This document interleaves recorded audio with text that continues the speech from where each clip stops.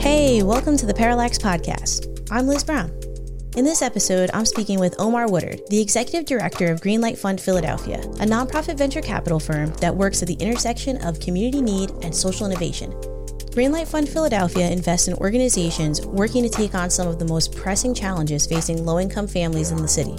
They help to fund initiatives like the Center for Employment Opportunities, a program that provides people returning from prison immediate paid employment, skills training, and ongoing career support. Compass Working Capital, a nonprofit financial services organization that supports families with low incomes to build assets and financial capabilities. And Parent Child Plus, an evidence-based early literacy, parental engagement, and school readiness model committed to closing the achievement gap by providing families with the knowledge, skills, and materials they need to prepare their children for success in pre-kindergarten and beyond. Prior to his work at Greenlight, Omar was a principal at Venture Philanthropy Partners, a philanthropic investment firm where he co-managed a $20 million portfolio to achieve social impact across education, youth development, and health. Today, he teaches at Temple University's Fox School of Business and serves as a board member for the Philanthropy Network of Greater Philadelphia, Global Philadelphia Association, Maternity Care Coalition, and Girard College Foundation. Omar and I caught up to discuss more about his work at Greenlight Philadelphia and the organization's approach to taking on some of the most complex issues that the city has to face. You grew up in North Philly and spent your career in the nonprofit and social impact world, much of it here in the city that you were raised in. What motivated your interest in philanthropy and the work that you do?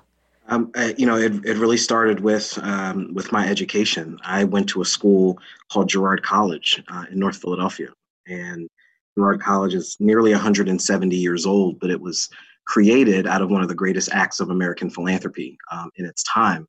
The person, Stephen Girard, had actually lent the U.S. government money to fight the war in 1812. That's how wealthy he was. And his one of his last acts before he passed was to create a school for poor orphan white boys.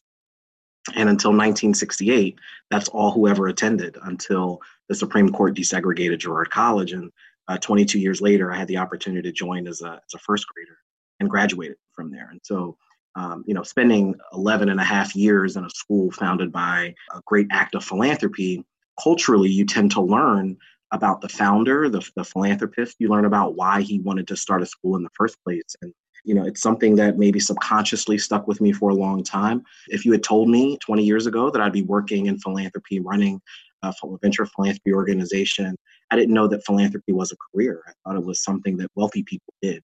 And so what brought me there was really the story and the experience of benefiting my entire life from someone who lived 200 years ago, but whose wealth continued on to help educate me, which led me to receive 90% scholarships to go to college. It got me a graduate fellowship, right? Philanthropy really has been the fundamental reason for why I've been able to achieve, I believe. And so it makes sense for me now to be a philanthropic leader in the city I grew up in, trying to solve some of the challenges that my family grew up facing and other families like mine. And it helps me wake up every morning and feel good about the work I do because I can see the tangible impacts on families, again, that look a lot like mine and reminds me of how much work still remains to be done.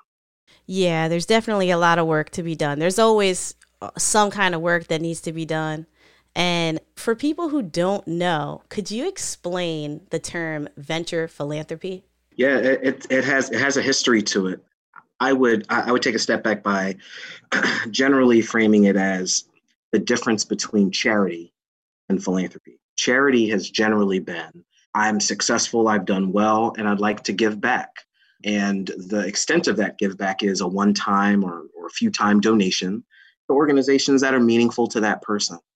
Philanthropy generally is the more organized, professionalized, institutionalized approach to doing charity in a more thoughtful way. Venture philanthropy takes the best practices of private equity and venture capital and introduces them into the philanthropic space. What that means is really three things. One is multi-year donations, so multi-year contributions in an unrestricted manner. That's something that's very different from traditional philanthropy. Generally, traditional philanthropy is 1 year, restricted money, focused on a program. Venture philanthropy generally is multi-year investments that are unrestricted to allow the management team of the organization really the most flexible opportunity to do what they need to do. The second thing about venture philanthropy is generally that there is no endowment. Most traditional foundations have large endowments that their benefactors have provided, in which they spend down 5%, invest the remainder. In venture philanthropy, every grant dollar that's given away is raised from other individuals, right? Very similar to a venture capital fund, which raised from individual institutional investors. Those investors remain a part of that process, right? So it's not just giving a dollar and saying, I hope something good happens. It's being engaged in the process of understanding what needs are, supporting management teams as they come along, identifying opportunities to remove barriers. And so it's really about long-term partnership, right? It's about multi-year engagement on funding and long-term partnership around that. The last thing I would say is that there's a real focus on leadership and governance, that you don't sell a great product without having a strong team behind it. That is as true in the private sector as it is in the nonprofit sector. And so venture philanthropy really does support social entrepreneurs, focuses on creating strong leaders and strong management teams. That's not something you necessarily hear a lot from in traditional philanthropy. It's gaining steam. But venture philanthropy is really focused on improving the quality of leadership and building the capacity of leadership to provide better, more equitable products and services to vulnerable populations. So I would say venture philanthropy really is defined in those three ways. And there's lots of other things. The last thing I would add is venture philanthropy generally receives money from individuals who are in venture capital and private equity. And that's because they see value being created from the work they do every day, that can actually be translated into making social impacts on the ground and reducing poverty and improving education and improving access to healthcare using the models and tools and approaches they use every day. And so it makes a lot of sense that they would continue, as well as VC and private equity has done in the past years, to divert some of their profits to making venture capital investments in the social sector. So that's kind of how I would explain what. So what is Greenlight Fund's structure and approach? Our structure, we have a single 501c3. Our organization was founded 15 years ago in Boston. And the idea from our founder was, look, he's a venture capitalist, and he invests in a ton of great companies. And when he started supporting nonprofits, he was trying to figure out, why is it that cities that have a need for an issue, that have a need for a model or a solution, they can't find it very fast. There's no matchmaking effort. Or if the city of Philadelphia has a real need to reduce chronic absenteeism and it doesn't exist in the city now, how does it find it? And where other cities have figured that out. And so really what Greenlight was is a matchmaking service between cities that have needs and models that have proven their evidence of impact. And so that's what we've been doing in Philadelphia for the last 7 years. Over the last 7 years, we've made 6 investments, about 5 investments, soon to be 6. In organizations and models that we think are really transforming systems and transforming lives in the city. Our approach is very simple. We spend a good chunk of our time not seeing ourselves as grantors or as a foundation. We see ourselves as a tool for residents who live in high poverty neighborhoods in the city, who, one, identify the areas that they believe are priorities. 2, once those needs are identified, to find the best solution that exists in the country that has addressed that need or that challenge. And then we work with the community to bring that model to Philadelphia, to their neighborhood, invest in it and scale it and partner it with other stakeholders across the city, in the public sector and government, and with businesses in the private sector, and with other funders across philanthropy in order to scale that organization and sustain it for the long term. So that's what we do. And we do that in a predictable annual basis. So there's no, craziness to our model or our approach. It's very simple. It's a 5-step method. We call it our Greenlight method. And we work closely with all of the residents we can find, public officials like Mari and others in city and state government, and a number of funders who sit on our advisory council. And our approach is very simple. We're rooted in the communities we care deeply about. Those communities are vulnerable populations experiencing poverty in Philadelphia. And our structure is to work closely with them to find the best solutions in the world that they deserve that meet the needs they have in their community. You're also known in the region as a different kind of founder. How are you able to leverage your role as the head of Greenlight Philadelphia to do things differently, to solve some of those problems? Yeah, it's two ways. One is just before any of our organizations come here, this organization sits at the nexus of government, business, and philanthropy. And so the ability for me is to be able to translate challenges, needs, and opportunities across all of those sectors, and be a place where at the nexus of it, everyone comes to Greenlight and says, here's the problem, here's what we think a solution is. And so, one of the great things about this role and about this organization is I'm able to bring different folks together at a table that rarely ever sit together or rarely ever have conversation with each other around how to accelerate economic mobility and reduce poverty in Philadelphia. So that's the first thing, is that I just, it's a very unique nexus that I sit in. I think the second thing is that I am able to be an advocate on behalf of the nonprofit sector, and particularly the nonprofits that we invest in. I do that in a few ways. I spend a lot of time in City Hall working and identifying local revenue streams that might be available to our organizations, and I provide that local intelligence to our portfolio. I'm able to connect a member of city council or a state representative to an organization that's operating in their community. And not just an organization, but a family that is in the program, that is talking about how important it is to have programs like this in their communities. And so part of the role that I get to have is to advocate on behalf of really effective programs, really effective leaders in the city that are doing important work on behalf of families and communities. The last thing I would say is one of the best things is I get to support from the ground up the launch of a new model in the city every single year. And so, kind of as a different kind of founder, I sit down once a decision is made to make an investment in a model. I sit down with the leader and say, here's the money. What's our plan to move forward? And we build it together. I take a seat on the board. I'm helping them find good talent, hire locally. Sometimes it takes knocking on doors to find and recruit, new individuals to join the program. But whatever it takes, Greenlight is really side by side with the organizations that we support. That is different. That is very different from traditional philanthropy. That's not an indictment on philanthropy. It's just a need. Venture philanthropy, similar to venture capital, requires deep engagement and collaboration in order to achieve outcomes. And so we find it to be both incredibly unique and incredibly gratifying to be able to work very, very closely with residents, with policymakers and decision makers to solve some of the big challenges that the city faces every year. Yeah, and speaking of those challenges, each city is unique. And I mean, as an urban planner, I know that not every solution is a blanket solution. Some things are just teachable moments for other places to look at and learn from. But with that said, how does Greenlight Fund identify the distinct needs of various cities and the communities that they work in? Yeah, in Philadelphia, we spend the first 3 months of the year having conversations with individuals experiencing poverty, right? So in order to identify the distinct needs, we have to say, whose needs are we solving for? And we're very clear that the needs that we're solving for individuals that are experiencing poverty. There are about 400,000 individuals who meet that definition of the federal poverty level. We have about 130,000 individuals who are in deep poverty, which is households that make $12,000 a year or less. And so the needs of those communities are what we care most about, and we shape our investment thesis around those needs, not the needs of what we think, not the needs of what we've heard from other organizations, but we rooted in that. So that's how we identify it. And I think in every city, that is how we do it.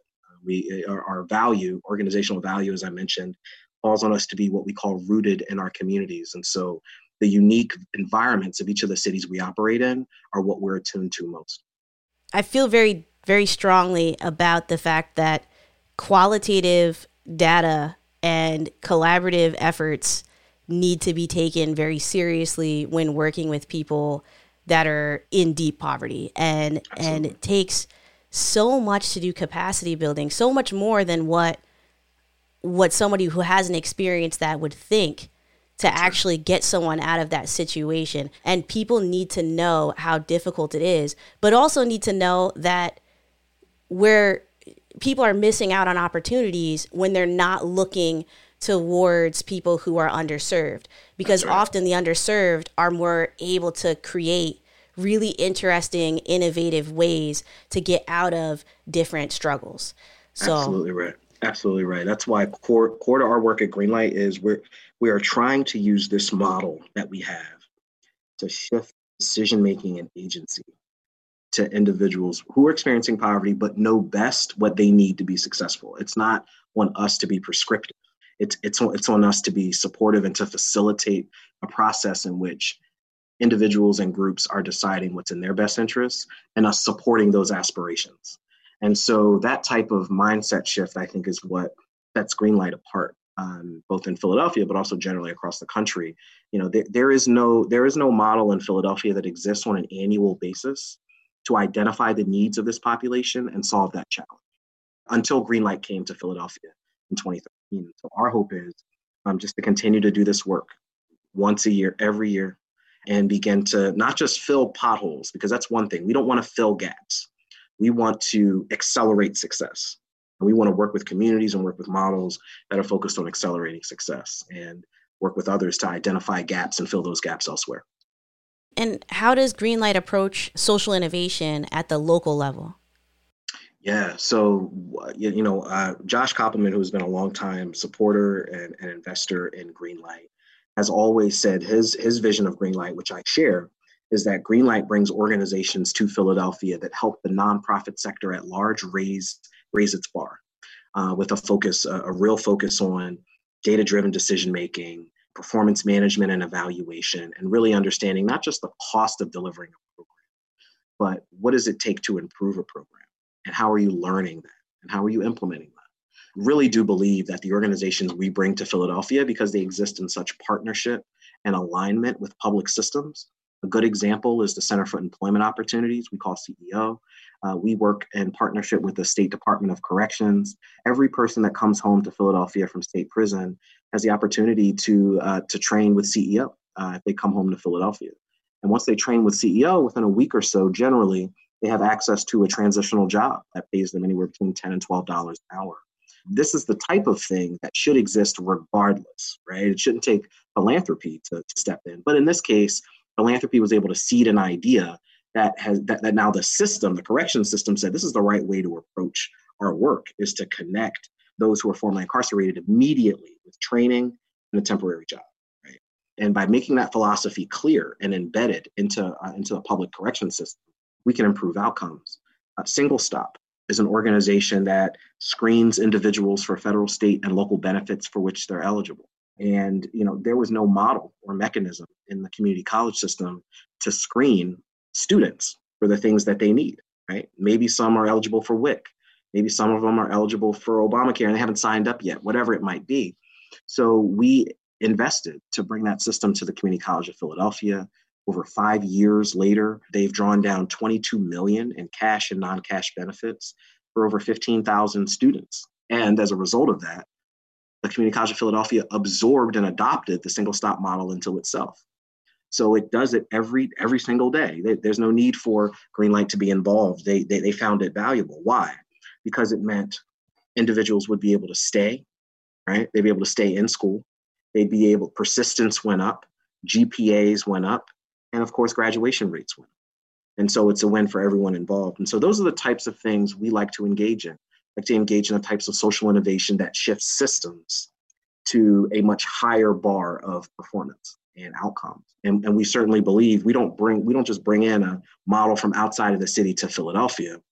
We're trying to bring a model in partnership with Philadelphia institutions.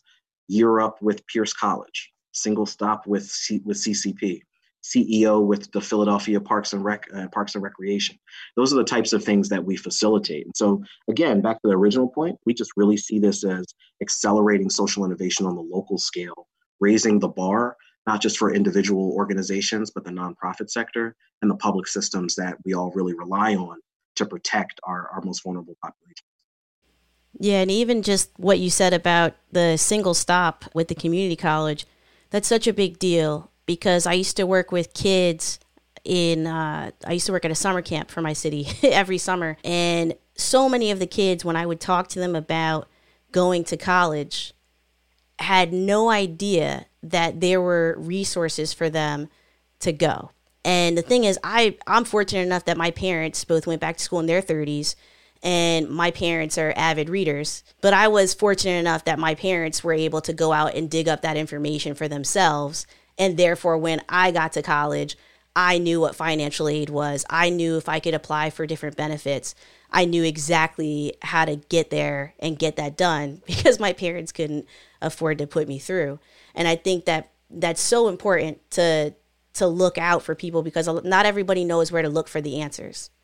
And it's those simple things. It's one of the greatest barriers to reducing poverty is there are a plethora of programs designed and geared towards all the issues that you mentioned, but people aren't made aware of them. Now, who's the burden on to make sure that they get it, right? I'm a deep believer that if you design a program that you're relying on people who lack trust in a system, who have been underinvested in and discriminated against, if you want a system to tell them to say, hey, I want to sign in, that's not the best way to design a system. The best way to design a system would be to go to where they are, to knock on their door, to find out where they congregate, and to build a relationship with them based on what their needs are and what solutions are available based on what we have. There's no reason for the earned income tax credit to only be utilized by less than 70% of those who are eligible for it. We're leaving millions and millions on the table. Do you blame families for not knowing, or do you blame the system for not being well designed to increase utilization of credit? So at the end of the day, a lot of the things that we're working on, you mentioned single stop, it's really about maximizing the utilization of all of the public assistance tools and all the other tools that should be available to everyone and that everyone who's eligible for should get. It's a major challenge to poverty. Yeah, it's funny because what you said about meeting people where they are, and it's just frustrating because it's nice that people care enough to want to solve a problem. But if you're not the one that's dealing with that can be, you're potentially causing many more problems by trying to just swoop in and do something without the information. So that's always been a big thing to me. I don't understand why people don't get it, but it's so important to knock on people's doors and to go into these communities and work directly with people. But folks get it in every other context, right? We do so much consumer marketing and polling, and we want to understand like what consumers think, where they buy, but we never once on the social sector, the nonprofit side, we don't apply that same rigor. We don't apply that same sense of understanding the needs of the consumer in order to best target and partner with the consumer. And so if you were to take that frame into the social sector, it might be useful, but let's take that away. If you want to bring a program to a community to serve 200 people, number one, do you know that community wants this? And because if they don't want it and it doesn't work, who do you blame then? We brought this great program to North Philadelphia, but nobody wanted it. So we're not funding it anymore. That's not the type of partnership that we need. What we need is to go into those communities, listen deeply, listen first, and listen second, and then synthesize what we've heard. Does it make sense to us? Based on the assets and the tools that we have, once this is synthesized, is there a path forward? And if so, go back to that community and say, this is what we heard from you. And this is the direction we'd like to move in with you together and co-create and walk down that path together. Greenlight believes that's the only way we can really do this work. It's how we do this work in 9 cities across the country, is just working deeply with our stakeholders and with our sectors to identify needs, find the best in the country, and bring those and scale those needs in the city. And we think if we do that over a longer period of time, we can begin to make systemic shifts to how public sector, the private sector, and how philanthropy engage, not just with community, but how we design and support philanthropic initiatives to reduce poverty over the long haul. And you mentioned Josh a while back in there, Josh Kopelman. A lot of people know him for some of the really cool public things that he's investing in, but he really is someone he's such a nice guy. I know him from my work with Backstage Capital, their accelerator here in Philly. And Josh is just, he really does care. And what I appreciate about him is that he's one of the investors that actually will allow you to do your work. Put in the investment and trust the people that are behind it to do the work. I'd love to get him on here. I gotta get him to come talk to me about the work he's doing, because I had no idea that he was invested in Greenlight Fund, and I think that people would be surprised that he's invested in some really meaningful projects. He was one of our earliest investors. He was our first chair, and the idea of I think part of what Josh did for us as an organization, he really focused us in on the need to look for organizations that had diversified revenue streams. Because even then, in 2012, 2013, he knew that Philadelphia's philanthropic ecosystem isn't as, if you looked at the top 50 cities in the country in terms of population, and you look at the top 50 cities in terms of community foundation assets, we're number 6 in the country in terms of population, but we're probably number 40 when it comes to community foundation assets, philanthropic assets. It's a good indicator. And so what he knew was Greenlight couldn't import anything to the city of Philadelphia, and then after 4 years, 5 years, pawn it off to Pew or pawn it off to William Penn and say, oh, Lenfest will continue funding it. That wasn't sustainable. And so, what he really did, his contribution was, we want to raise the bar in terms of the level of performance in the nonprofit sector. We also need to figure out alternative revenue models that can scale in the city that are not 100% reliant on philanthropy. And so we have a bunch of organizations like Compass Working Capital, which does financial coaching for families in public housing. It allows them to capture any rental payment increases and diverts it into their savings account. So anytime their rent goes up, the difference that goes into their savings account rather than goes to PHA and rent. And so the reason I bring this organization up is because they have a contractual relationship with the Philadelphia Housing Authority, where philanthropy's role is just to accelerate the scale and the work. But they're working to spread and scale innovation inside the public housing system. So 60% of their funds, right, are coming from contracts. This is not typical, nonprofit stuff, right? But this is the type of work that we care deeply about. And Josh is the one, I think, who really set us down that path. The 5 organizations in our portfolio, 4 of them are deeply, deeply diversified to the point where 20 to 30% of their revenues are philanthropy, and the remainder are contracts and business development and sales and doing what they have to do. So I think that's something that Josh really gave us. And what it did was focus us on how likely is it that this organization can grow in the city of Philadelphia through recruitment, through partners, and by good contract performance. And that's a fundamentally different way of doing diligence on a nonprofit. It's a different way of working with leaders. And that's one of the reasons Greenlight really is a different kind of funder. We're a different kind of supporter. And I put that at the feet of Josh a great deal for creating that origin story for us at the outset. And it's interesting because in the venture capital side for startups, I mean, there's so many people complaining about how Philly doesn't have enough funding. And on the nonprofit side, same thing. There's not enough funding. And I think that one gets the other. I think that it's like as long as there are people who are investing in the city, then there's going to be some kind of economic upside to help businesses thrive here in the long run. So if you can get funding from both sides to be present, it'll keep things going. Because even the projects that I'm doing right now with startup accelerators, we're doing it with grant funding. So I've completely seen both sides, having worked with Backstage Capital on their venture capital side, working with entrepreneurs, and then on the side of working with the Science Center and us applying for grants and really trying to make sure that we're not putting people into the traditional system of of venture capital when they don't, some people don't need it. That's right. So it's really interesting to think about that. I think one begets the other. Once you have funding on one side, the funding on the other will come. And it's sad that that's just how it is, but we need more people to put their trust and faith into the city of Philadelphia and invest in it so that we can get more investors. We're not going to get more investors without investors. That's it. No, you're absolutely right. I totally agree. I 100% agree with you. And what does Greenlight look for in the organizations that it invests in? Yeah, I mean, the first thing we're looking for is a local fit. And so what we mean by that is the model, the organization given the unique ecosystem in Philadelphia, will this model duplicate efforts?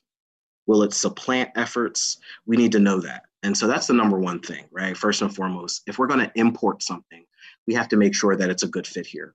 The second thing we look for in organizations is evidence of impact. And so we want to know, it doesn't have to be a randomized control trial. It doesn't.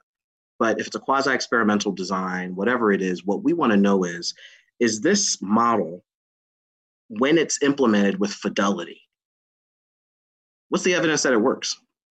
And can you show me evidence that it works in multiple geographies, multiple situations, so that I have some confidence that if it's replicated in Philadelphia, it'll be successful and it'll scale. The final thing we look for is, the likelihood of long-term sustainability. We're particularly interested in understanding, if we bring something to Philadelphia, will it stay in Philadelphia? And so a lot of our work is around, creating a capital stack, aligning other investors, co-investors, and syndicating our investment that we can bring private sector funders, public sector funders to the table. Across our portfolio of 5 organizations, we've directly invested $4.2 million, but we've leveraged almost $14 million in public and private funding and follow-on capital. And so part of that is kind of creating a table and a space where we're aligning sectors around need, rooted in the voices and the lives of those experiencing poverty. And we're presenting a best-in-class solution that's worked in other cities across the country with other public sector officials or private sector companies that are national in scope. And we feel confident that we bring it to Philadelphia, it'll scale. And so far in our 5 organizations in our portfolio, all of them have successfully sustained themselves. Most recently, Europe and Single Stop, it's been 6 years since we brought them to Philadelphia. So 7 years. So, we feel confident that what we bring to Philadelphia can stay in Philadelphia. Those are the 3 things that we look for in order for them to really meet our initial framework in order to come to Philadelphia in the first place. So how do you analyze the effectiveness and the potential for local impact? Yeah, so the potential for local impact is really around what indicator, what measure are they seeking to improve? So as part of our process, when we identify a major need in a city, what we need to look at is we align that need with the core performance measure that the organization has said, this is what success looks like for us. An example, we looked at a great organization that was committed to improving student attendance, reducing chronic absenteeism in schools. And so what we learned was that what happened to be a measure that was in now state law, right? The Department of Education said to school districts all over the state, you're going to have to better measure and track attendance across elementary, middle, and high schools. So it became a statutory pressure in order for them to get smarter and better at tracking and mitigating chronic absenteeism. And so once we saw that, we looked at organizations that were attendance improvement organizations and looked at their logic model and their theory of change to see if, in fact, a long-term outcome was the improvement of attendance rates or the reduction of chronic absenteeism. Once we're able to align those 2 things, we're good to go. What we want to know, back to the point you asked earlier, is what's your criteria for investment? We just want to know and have confidence that their attendance improvement achievement in other cities is good enough. And sometimes it's not. We look at a lot of organizations that do really great work in the cities they're in, but it's not meaningful enough for us in Philadelphia to make a significant investment. And these are decisions that, investors of all stripes have to make every day. There's a lot of no's that we get. But at the end of the day, what we're really looking for is an organization that has the track record. We're investing in mezzanine level organizations between 3 million and 50 million in revenue. And so these are organizations generally that have become more sophisticated about how to report, what success looks like, and how to scale. And that's really the ones that we're working with most days. And I mean, especially because Philly has the distinction of being the largest, poorest city in the U.S., a problem that you've referred to before as the Gordian knot. Yeah, how does Greenlight enable communities to build power and turn deep poverty into prosperity? So the Gordian knot that I refer to is really around income as a fundamental biological necessity. That you cannot live and operate in this world, in a capitalist society, without the ability to generate income. And now it's not even the ability to generate income, it's the ability to generate income at a particular level. And there's a gap between those things often. And so until you can boost people's ability to not just generate income, but to generate a family sustaining or individual sustaining income, there's not much you can do to loosen that knot, right? Unless you look at how you fund education, which is primarily through property taxes, which is based on, when you go back to it, you look at how intentional redlining purposely destroyed the property values of certain areas of town where disproportionately people of color live, then you end up with school districts in those areas that have lower funding. And so they don't get AP courses, they don't get honors courses, they don't get foreign language courses, right? And so the fact that so many of these pieces are systemic, right? They're not programmatic, they're not something you can just, write out of a law. They're deeply ingrained in psyche, in mindsets, and in systems. What Greenlight is really looking to do then is to identify points in systems, public housing systems, public workforce systems, corrections, the community college system. We're trying to find the right leverage points and access points to drop a seed of innovation and then scale it rapidly so that we can get innovation and proven models to as many people within that distribution system as possible. There are 20,000 individuals who are eligible for the Family Self-Sufficiency Program that we scaled in Philadelphia in partnership with the Philadelphia Housing Authority. Our hope is to get to 10% of the eligible population with that program. Is it possible that the city of Philadelphia, that Philadelphia Housing Authority, the federal government could scale that to all 20,000? Maybe, but our goal is to get that program to reach as many of the eligible population as possible. That's how we approach this idea of turning deep poverty into prosperity, is going where individuals who are experiencing poverty are. And in terms of a distribution network, whether it's the public education system or elsewhere, introduce a best-in-class model that is proven to work so that we can expose as many people to that as possible. So that's our hope. When we talk about kind of the Gordian knot, Greenlight doesn't engage in politics. We don't engage in advocacy per se, but we are deeply interested in embedding innovation in systems that have long legacies of structural racism and gender discrimination. And so going forward, we will be much more intentional and explicit about how our investments move that forward or address those issues. But we don't shy away from the fact that these things exist and that these things are the cause and what perpetuates poverty in our city in particular. And you've said that we need to put the power where it belongs. What do you mean by this, and how is that achieved? Yeah, so philanthropy, people say philanthropy has a privilege problem, right? That you have generally privileged individuals who have the ability to deploy capital where they feel it deserves to be. Greenlight has a much more participatory approach to grant making, which is that we actually engage individuals experiencing poverty, not just in where money should go, but framing what the issues are in the first place, right? That's power. That's choice making and decision making and agency building and power sharing in communities that have largely been overlooked. And that's just not how philanthropy operates. But we believe that beyond COVID, we believe this is how philanthropy will need to operate in the future in order to get better grant making outcomes, in order for whatever it is that we fund and support to have the power and promise that it deserves. We're going to need to co-create solutions and co-design initiatives with those that are experiencing poverty, period. And so we believe that Greenlight's model is an effective way to do that, certainly a number of other ways too, but we believe it's incredibly effective and will be central to our success going forward. So what makes your model special in your mind? What makes our model special is that we're issue agnostic. We don't come in with a sense of what we should do. We're trying to facilitate what individuals experiencing poverty in communities need and want. And so by being a vehicle rather than a voice, that makes us fundamentally different from any other grant maker in the city. There are a couple others that I think are similar in this regard, though. One is Bread and Roses Fund.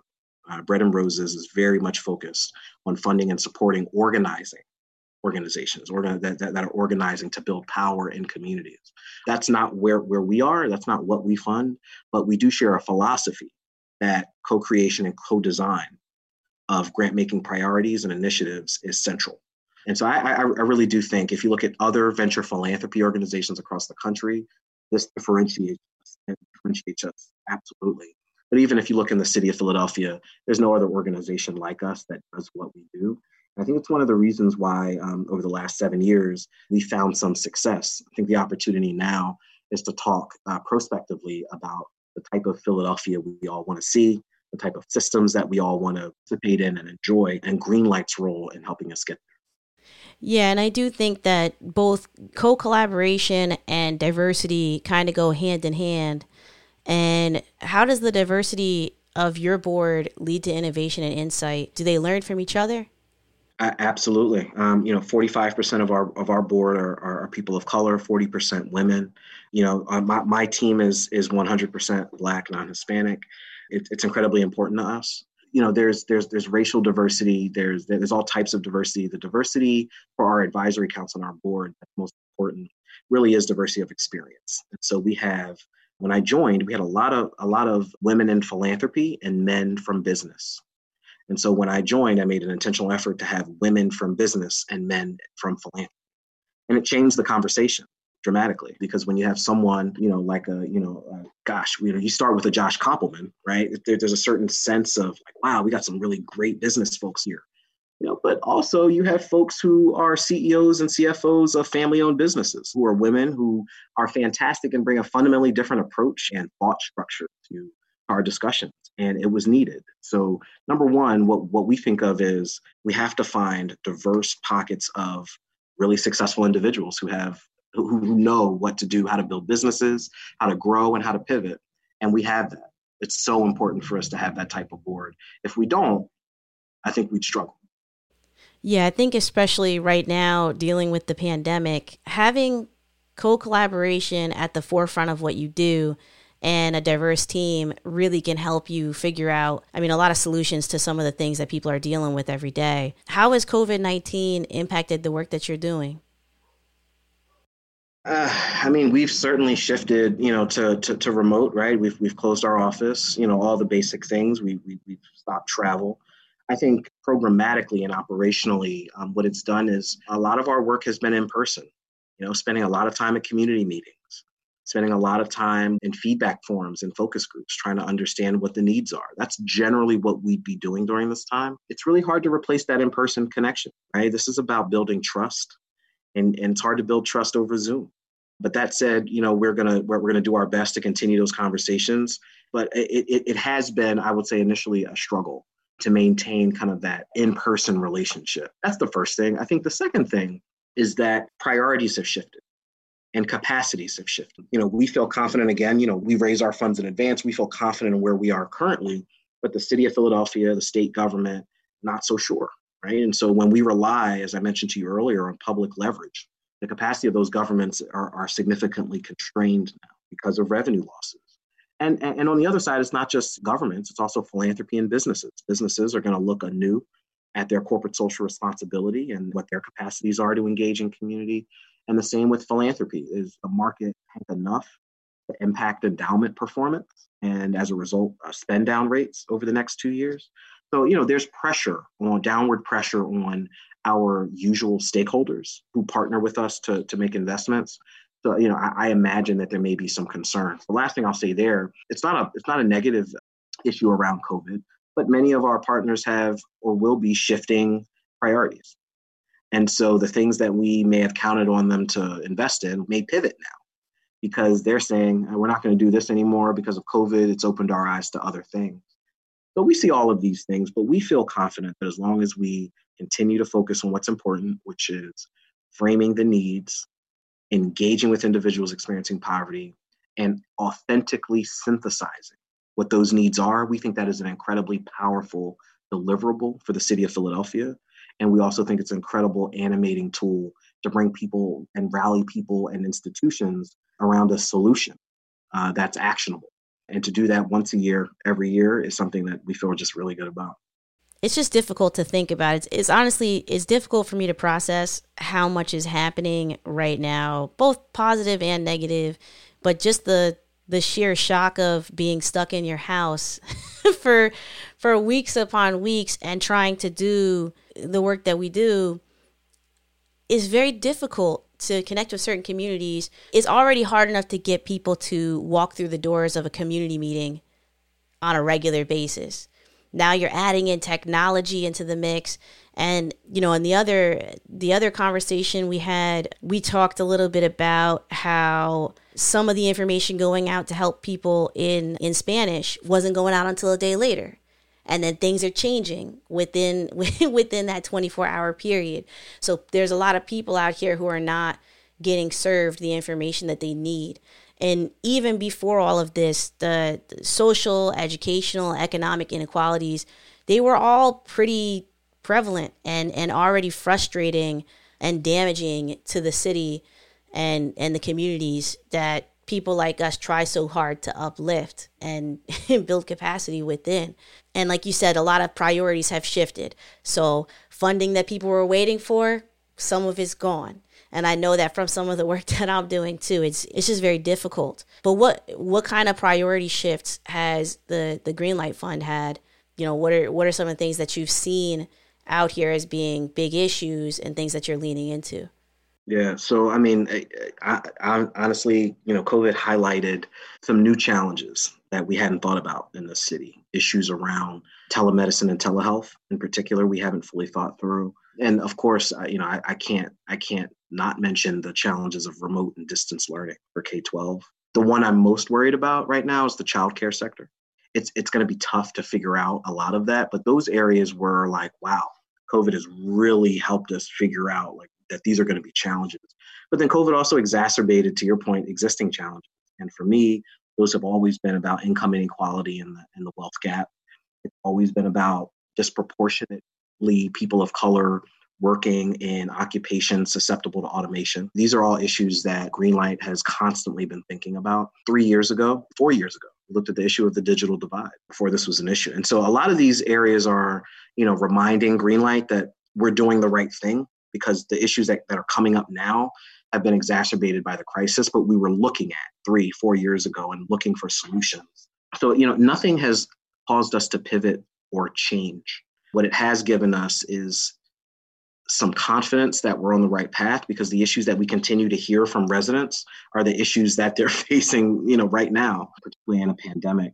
The one other thing I'd add here, the city of Philadelphia, state of Pennsylvania, in terms of its ability to engage families and households that are experiencing poverty, there are so many of them. There are so many households in Philadelphia that are experiencing poverty. There's just going to be a need for in-person knocking on doors, community resident ambassadors. There's no substitute for in-person engagement at this point. And so, you know, what I thought would go away was the idea of case management-based solutions. There's actually going to be a significant need for community health workers, for resident ambassadors to help others engage in resident engagement, for individuals to help others sign up for services that they're eligible for delivery of nutritious food for individuals who are elderly or immobile or who lack transportation.